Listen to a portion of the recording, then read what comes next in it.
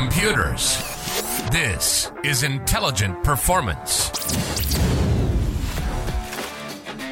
Welcome to Intelligent Performance, where we are fanatical about excellence in human endeavour.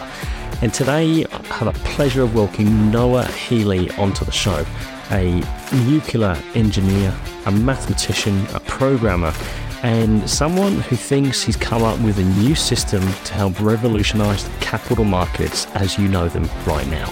And today we go into detail about what and how do commodities get traded in the current system.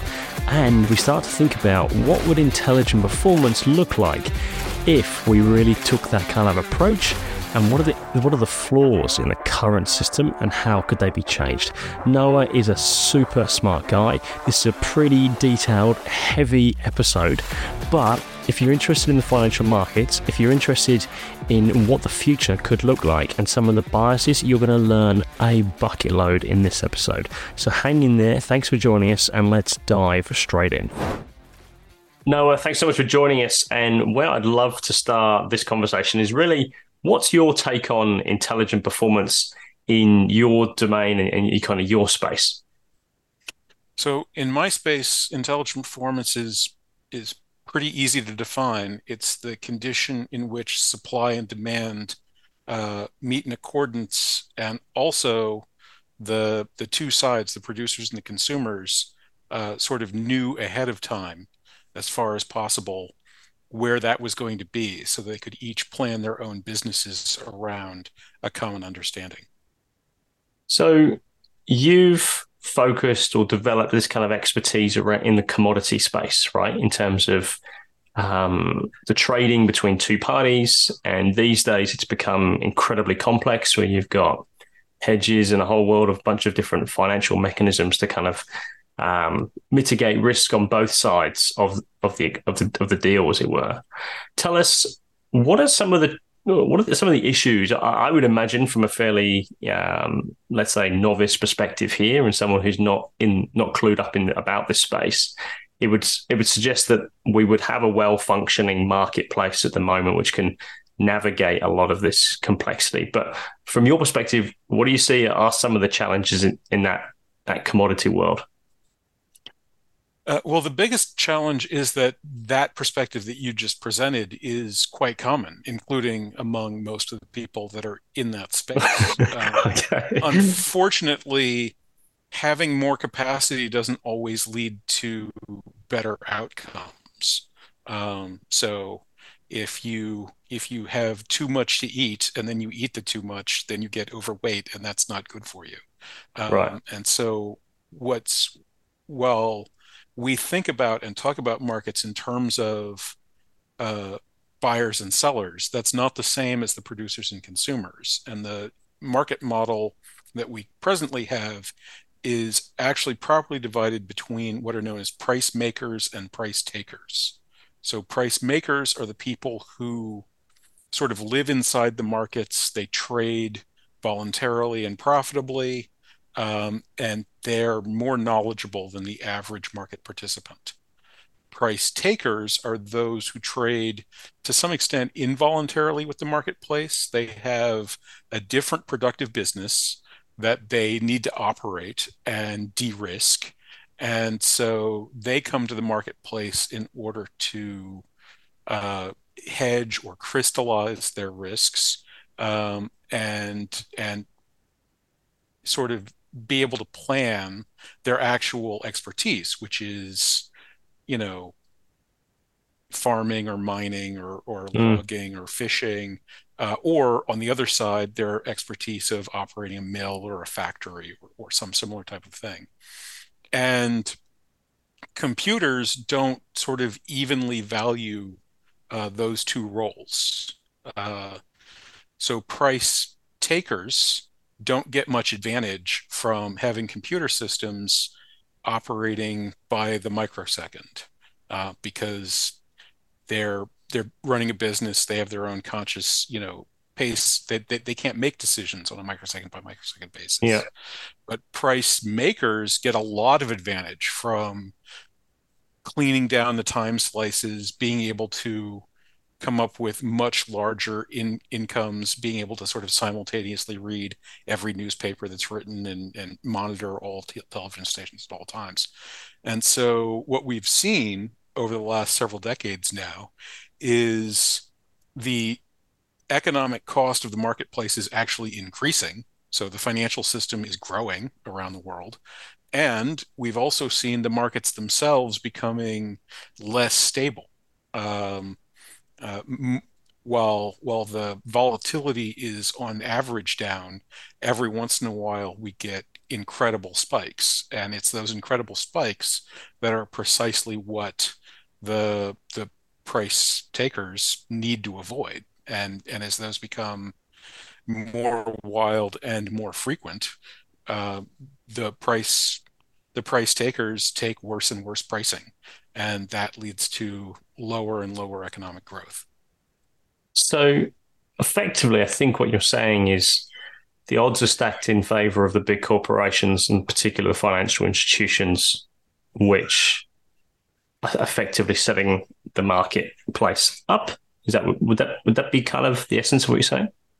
Um, yes, although it's, I think, important to realize that to some extent the odds have always been sort of shaded in their favor, and to some extent Mm, they need to be because they are providing a service that is valuable, and they need to have something for that service. yeah. But what we've seen is a technological shift. So these corporations didn't invent computers, and they're not, cranking out the microchips, but imagine, if you had a casino and everybody had to go to the casino, and the roulette, everybody played roulette, and roulette has the green, the house edge. Of Mm, course, the house has an edge. But what if when you put out a new coat of paint, some green flecks splattered on the thing, and so now more of the roulette wheel is green. And every time they redesign the interior of the casino, more and more of the roulette wheel turns green. It becomes a much much worse deal. And so the house is going to be making more and more money, but the mm. players are going to be less and less happy. And it's sort of an accidental evolution almost. But probably not that accidental, Noah, to be frank. Well, Right? a lot of the people I've spoken to within the industry are unaware that this is going on. Yeah. When it's pointed out to them and their face is shoved in it, some refuse to see it, Right. and some say, "Oh, well, you mean I'm making more money? Well, that must be right." So there's not a lot of, "Oh, that is happening and that wasn't earned, and what can I do about it?" It sounds very similar to, I guess, any large corporation, though, in terms, like, even if you just say government, they introduce tax, or you can introduce some sort of tax in one state as an example, and then that kind of justifies, oh well, look, Texas are doing, or California are doing it, so why don't? And there's that kind of incrementalism towards that. All of a sudden, then you've got tax on this and tax on that, and tax on getting out the bath, etc. There's like tax on everything. So tell us what I'm kind of puzzled by. Just highlight. So I get that the power, or the, as you said, the casino edge is in the favor of the financial institutions, which are effectively providing that marketplace for a commodity exchange to take place. But in many ways, they're also taking a significant amount of risk. So arguably, there's certainly a value in that, right, in terms of what they're doing. Your proposal, or what are you thinking in terms of how do you move away from this? Because it sounds like you're trying to incentivize or encourage the big end of town who have vested interest, have no real, it sounds like, benefit to change the system. No, would that be fair, or do you think there is a Well, win-win? so if there was no benefit, then obviously I'd just be sort of beating my head against the wall, and that would be pointless. So what I've discovered is that there's actually a large enough gap that there's a way for a subset of the current players to actually gain a great benefit from building a better marketplace.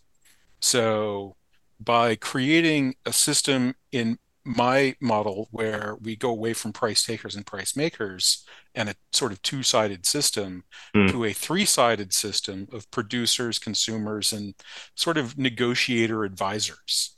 And so the experts among the current price makers can go into this negotiation advisor role. And instead of just making money off of the blunders of the specific people they're able to sort of knock off, while simultaneously attempting to defend themselves against other people with their skill set and resources that are Hmm. trying to knock them off. They instead operate in a smaller but more profitable marketplace where they work out what these prices are. And then those prices are used by the entire population of the price takers. Um, and so you effectively are granted very low cost, very high levels of leverage to give you very, very high rates of return on your investment capital as compared to modern markets.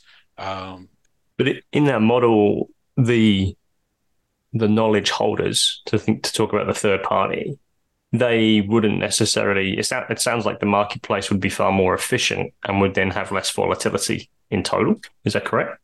Precisely correct. In fact, what you're getting paid for is your ability to reduce the volatility of the marketplace. Okay, so it's more like, to use a simplified example, it's almost like you're talking about it's the difference of a lawyer charging on an hourly basis, where they're incentivized to take ages, not innovate, do whatever, versus a lawyer being on subscription, where they're paid a fixed amount or fixed retainer regardless of the amount of work they do. Would that be kind of similar? That's a very similar notion. This is a different way for the profession of financial expert to have a relationship rather than having counterparty relationships, which are oppositional. Yeah. They're actually engaged in this attempt to create a cooperative advisory relationship, where they're trying to get a bigger chunk of that valuable advisory position by being smarter, quicker, more accurate, and so on. So you're saying it's more profitable, but given that currently they get to sit on the what was the price maker side, which if they can fix it in their interest and they can get manufacture wild swings, then the payday could be far more significant. Is that correct? But albeit maybe less Uh, predictable. so not really. Because in my model they're operating inside of a parimutualish, actually posimutualish system. So it's like a horse race, but instead of the house taking a rake, the house is actually pouring money in from the commissions that come in. Hmm. Um, by controlling the buy-in cost, you can actually control the average rate of return for people operating in this sort of speculative negotiation system. And so right now, average rate of returns for sort of financial investors is pretty even across the board in the various sectors, Right. because when stocks are making too much money, people pile into stocks and even out the returns. So figure 10, 15% returns is sort of the, bottom to top end of action, and persistently doing much better than that top end is extraordinarily difficult. These Right. windfalls you're talking about is actually how they get these high returns in the first place, averaging out with their losses. This allows markets that would have average returns that are basically any number you plug in when you set the place up. So you could have a market that has 100% average returns as its ordinary operation. And that works by making it much, much less expensive to invest in that marketplace for similar sized cash outputs of value. So talk me through a practical example. Let's break this down into, like, let's say we're in the coffee business, right? Okay. So So I don't have a sort of off the top of my head, but let's say coffee's $1 billion a year, and we're gonna trade it on a weekly basis, and yeah. we're gonna trade 50 weeks a year. So And sorry, who, just so to make it really simple, so as in I'm a coffee importer, let's say. Would that be fair? I'm trading $1 billion of coffee. Um, well, I would think the entire coffee market is working at this level. Okay, cool. Um, so in that case, there'd be about $20 million of coffee being traded every week. Right. And so we need a price for each one of these weeks. Sure. Um, let's say this system is operating at that 1% commission and 100% rates of return. That means in a given week, there's about $200,000 that's up for grabs. Uh, so somebody puts in one of these negotiation ideas that's claiming, because of how much information is in there, a Hmm. 5% share of this number Of the 200 grand. of the 200 grand. Okay. So they're claiming $10,000. Um, so how much do they have to spend to get that 10,000? Um, it, if the system decides to charge them $10,000 for it, and then they get their 10,000 plus the other 10,000, then that's 100% rate of return.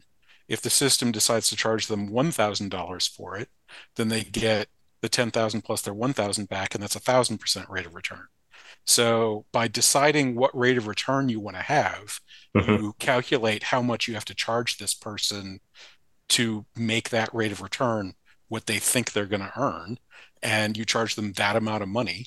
And when they turn out to be correct, they get paid the amount they think they deserve. If they're partially correct, they get partial credit. If it turns out that half their information was valuable, and so instead of being worth $10,000, it's worth $5,000, then maybe they get 15,000 back on the 10,000 instead of 20,000 back on the 10,000. Okay. So we're gonna have to make this a little simple because you lost me in there, Noah. So let's Okay. say who am I? There's the three parties here. Let's say there's the coffee bean grower out of South America, let's say.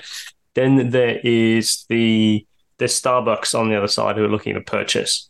And then there's an advisory. Let's call them Michael's advisory for now. Okay. And are you an investor? Is that what you're saying in terms of this? Are you a speculative investor in this kind of transaction? So Michael's advisory, you'd be a speculative investor. You'd be guessing about what these prices were going to be doing. You're not going to Okay. buy coffee. You're not going to sell coffee. You don't care. You don't need any of that. You just think you Yeah. know about coffee. I'm running a coffee CDM, so I don't have any opinions at all. I don't make the stuff. I don't use the stuff. I don't know what the prices are. I don't care. You I'm are just, the so I'm just you are the marketplace. You're the place where we're going to do business, basically. right. I'm just running the game. Okay, understood. So you come in and you say, I think that, it's going to be $3 a pound. Yeah. Uh, and other people also think things, and it turns out that you're right. It winds up at $3 a pound. So that week, my CDM says this week the price is $3 a pound. Next week it's a little bit more than that. It goes up for a little while, then it goes down for a little while, Yeah. as sort of growing season in South America starts happening. Um, Starbucks and the South Americans say, cool, we want to sell 20 million at $3 a pound. We Hmm. want to buy 20 million at $3 a pound. And Hmm. it's not just Starbucks, other people also want to buy it, add it all Yeah. up. I take in these two things and I balance them out and I say, okay, here are the contracts. Starbucks, these like 400 different farms are shipping you however many tons each. Uh, you know, Yep. Michael's side, special barista, the ton you bought is coming from those guys. I just hand out all the contracts. Sure. And I then collect the commissions on those on getting those contracts traded. Yep. And I take that commission money and I say, okay, we earned, you know, $200,000. Let's say it's actually $400,000. I take $200,000 for myself. I take Okay. the other 200,000 and I say, okay, this pours into the pool with all the money you guys bet on where the price was. And Michael, your three was completely correct. So here's your share of that $200,000 plus your share of the investment money. It's twice the amount that you paid in the first place. Congratulations, here's $20,000 on a $10,000 investment. Got you. And how would let's say a Starbucks in this example, they be looking at all these different advisories? There's Michael advisory, Bob's advisory, Tom's advisory. They don't have Why to look would, at any of that. The CDM integrates Michael, Tom, Dick, Harry, yeah, Janet, Sue, and everything else into a single price. And what we're doing at the CDM is we're figuring out, okay, this price is 3% Michael and 10% Janet and 1% Sue, and Fred was just 100% wrong. And, people basically had to pay to get him back. So he's at zero. And just we're doing all that division out. We're right, creating a single unified price that's been negotiated. Starbucks can have their experts throw in their guess of where the price they think it's going to be. yeah, It's cheap enough those farms in South America can throw their guesses in to where they think the price is going to be. Each week is independently negotiated. So uh, if the price needs to take a big step change, the price can take a big step change. If it would be better for everyone concerned for what looks like a big step change coming down the line to be turned into a smooth change, which it yep, probably would be better for everybody, then people can figure out exactly what the best smooth change from the good times today to the bad times a month from now should look like. right. So let's step out of the detail for a moment. You're a mathematician now. You come from a nuclear engineer background. What was it that kind of hooked you around this whole challenge and issue? What is it about this which stands out to you as like, oh yeah, this is a problem worth solving?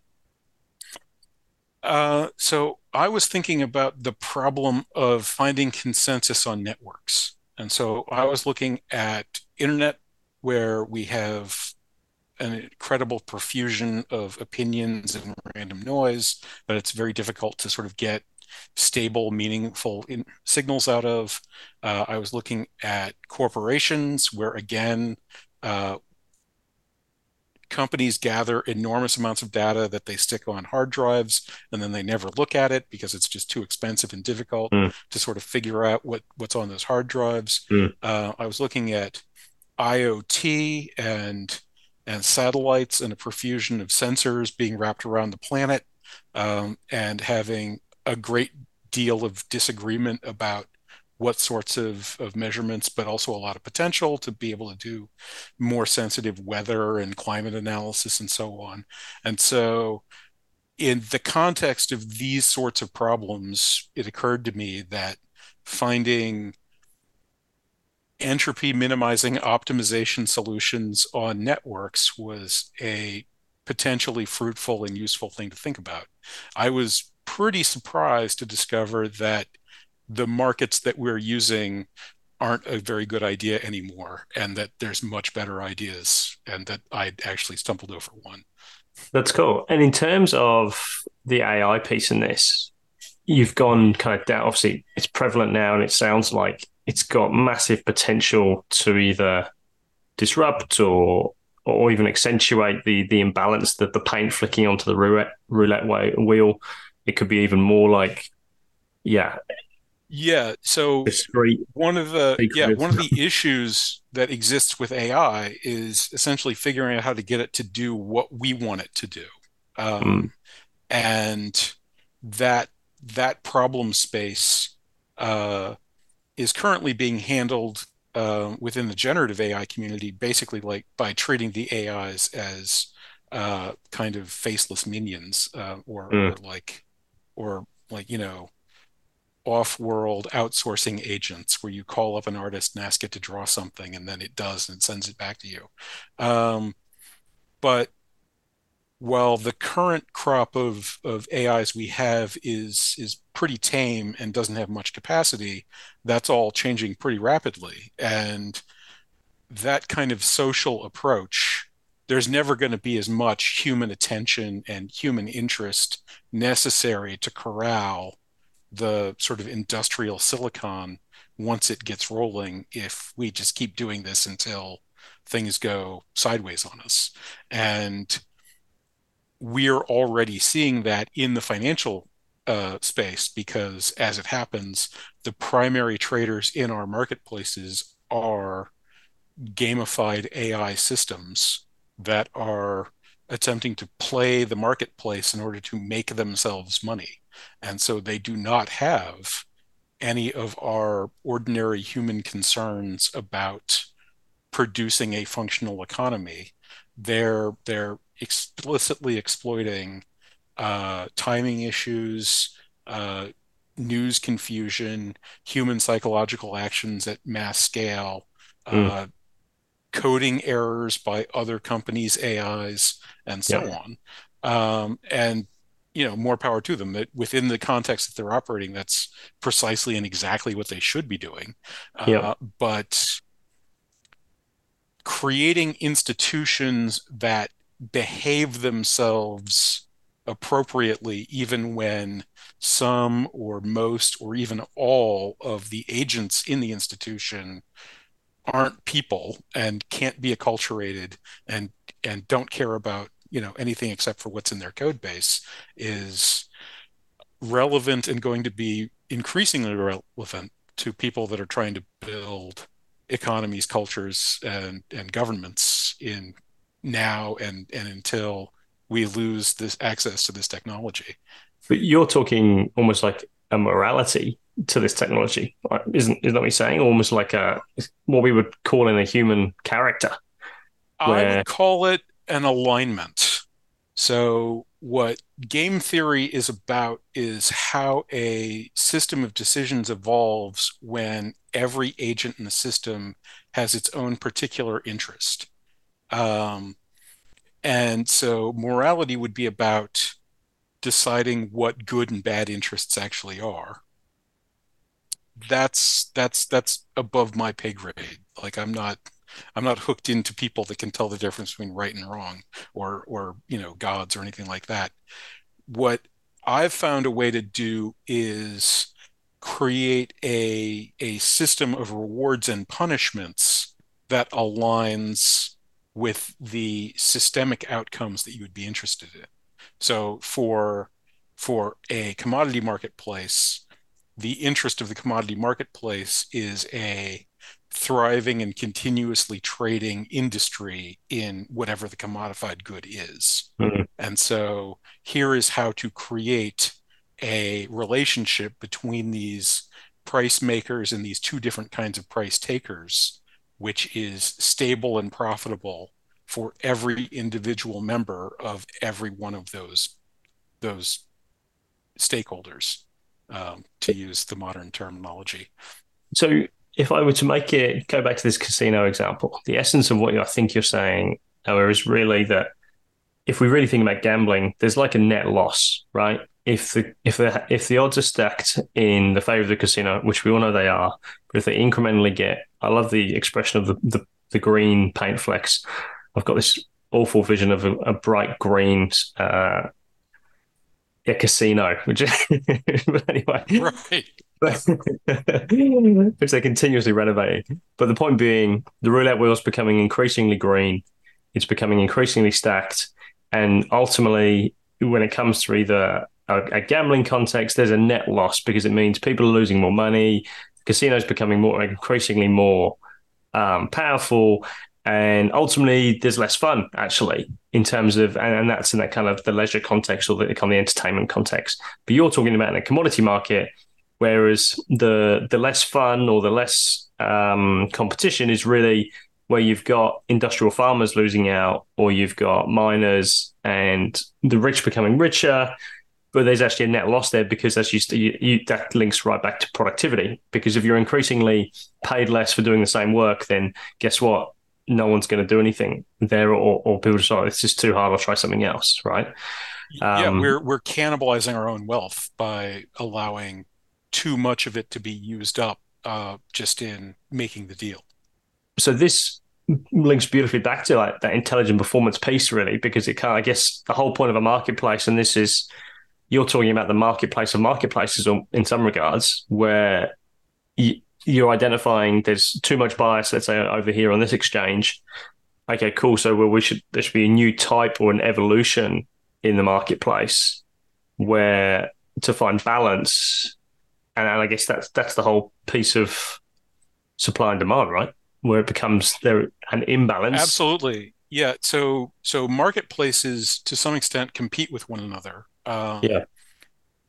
We only use one kind of marketplace really on planet Earth today because the design that we presently use basically won on this axis, the open call auction model with futures pricing had lower transaction costs, and so it attracted people who could make more money by joining it. And within that model, the bigger the marketplace is, the better it is. And so you get this sort of growing on growing on growing effect. And Mm. so something like Australian wheat will be priced in Chicago, whereas Australian iron will be priced in London. And there's nothing kind of special about that. American iron will be priced in London and British wheat will be priced in Chicago because all the wheat's priced in Chicago and all the iron's priced in London. But markets that can stably offer even lower transaction costs, like mine can, once started, should come to dominate. And so Australia could actually operate its own markets that were capable of withstanding the sort of London, Chicago, New York juggernauts, and so could everyone else. In fact, in my country, different cities could be the hub, or they could, retain their crown by shifting in time to take over this model. But that would be the So the plan. question is, the theory's sound, right? The question is really, is there sufficient kind of inflection, or I don't know what you would call that, but that the difference between where there's an obvious we've kind of gone off the road, but have we realized that there's a better option yet? And that kind of time between.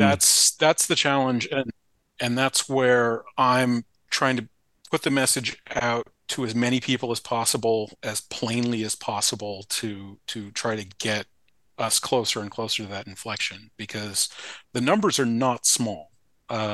The costs being imposed by the present markets, according to the latest U.S. government figures, are around $800 billion.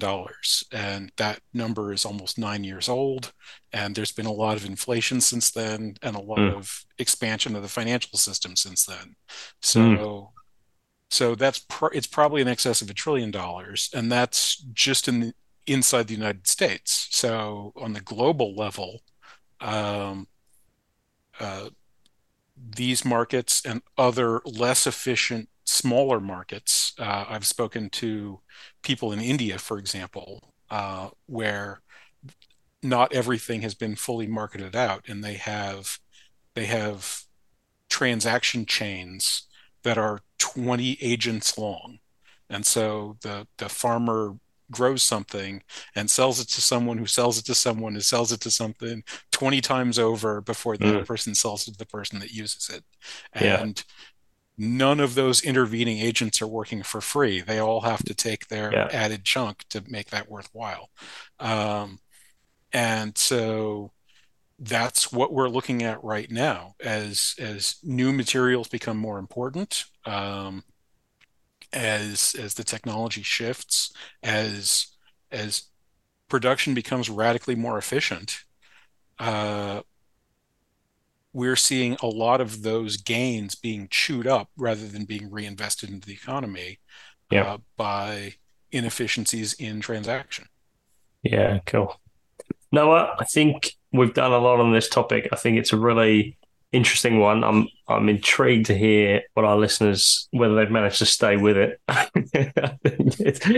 Because I think it's what we're talking about for a lot of people may be highly conceptual, but I think but if you're in this world, or if you know a little bit about commodity trading in the marketplaces and the exchanges, etc., then you can certainly start to see the challenge. And the opportunity, I'd say, as well, for continually growing our kind of collective global wealth rather than it kind of being stuck in some of the let's say, vested interest piece. With the casino, I think is a useful example, actually. So, Noah, thank you so much for taking the time out to chat to us and sharing your ideas. I've got here your website's coredisc.com, and we'll also link to your LinkedIn in the show bio here as well. If people have got probably follow-on questions, which I'm sure they have, and probably can do a much better job than I have in terms of kind of navigating this conversation. But thank you so much for your time. It's a real pleasure to have you on here.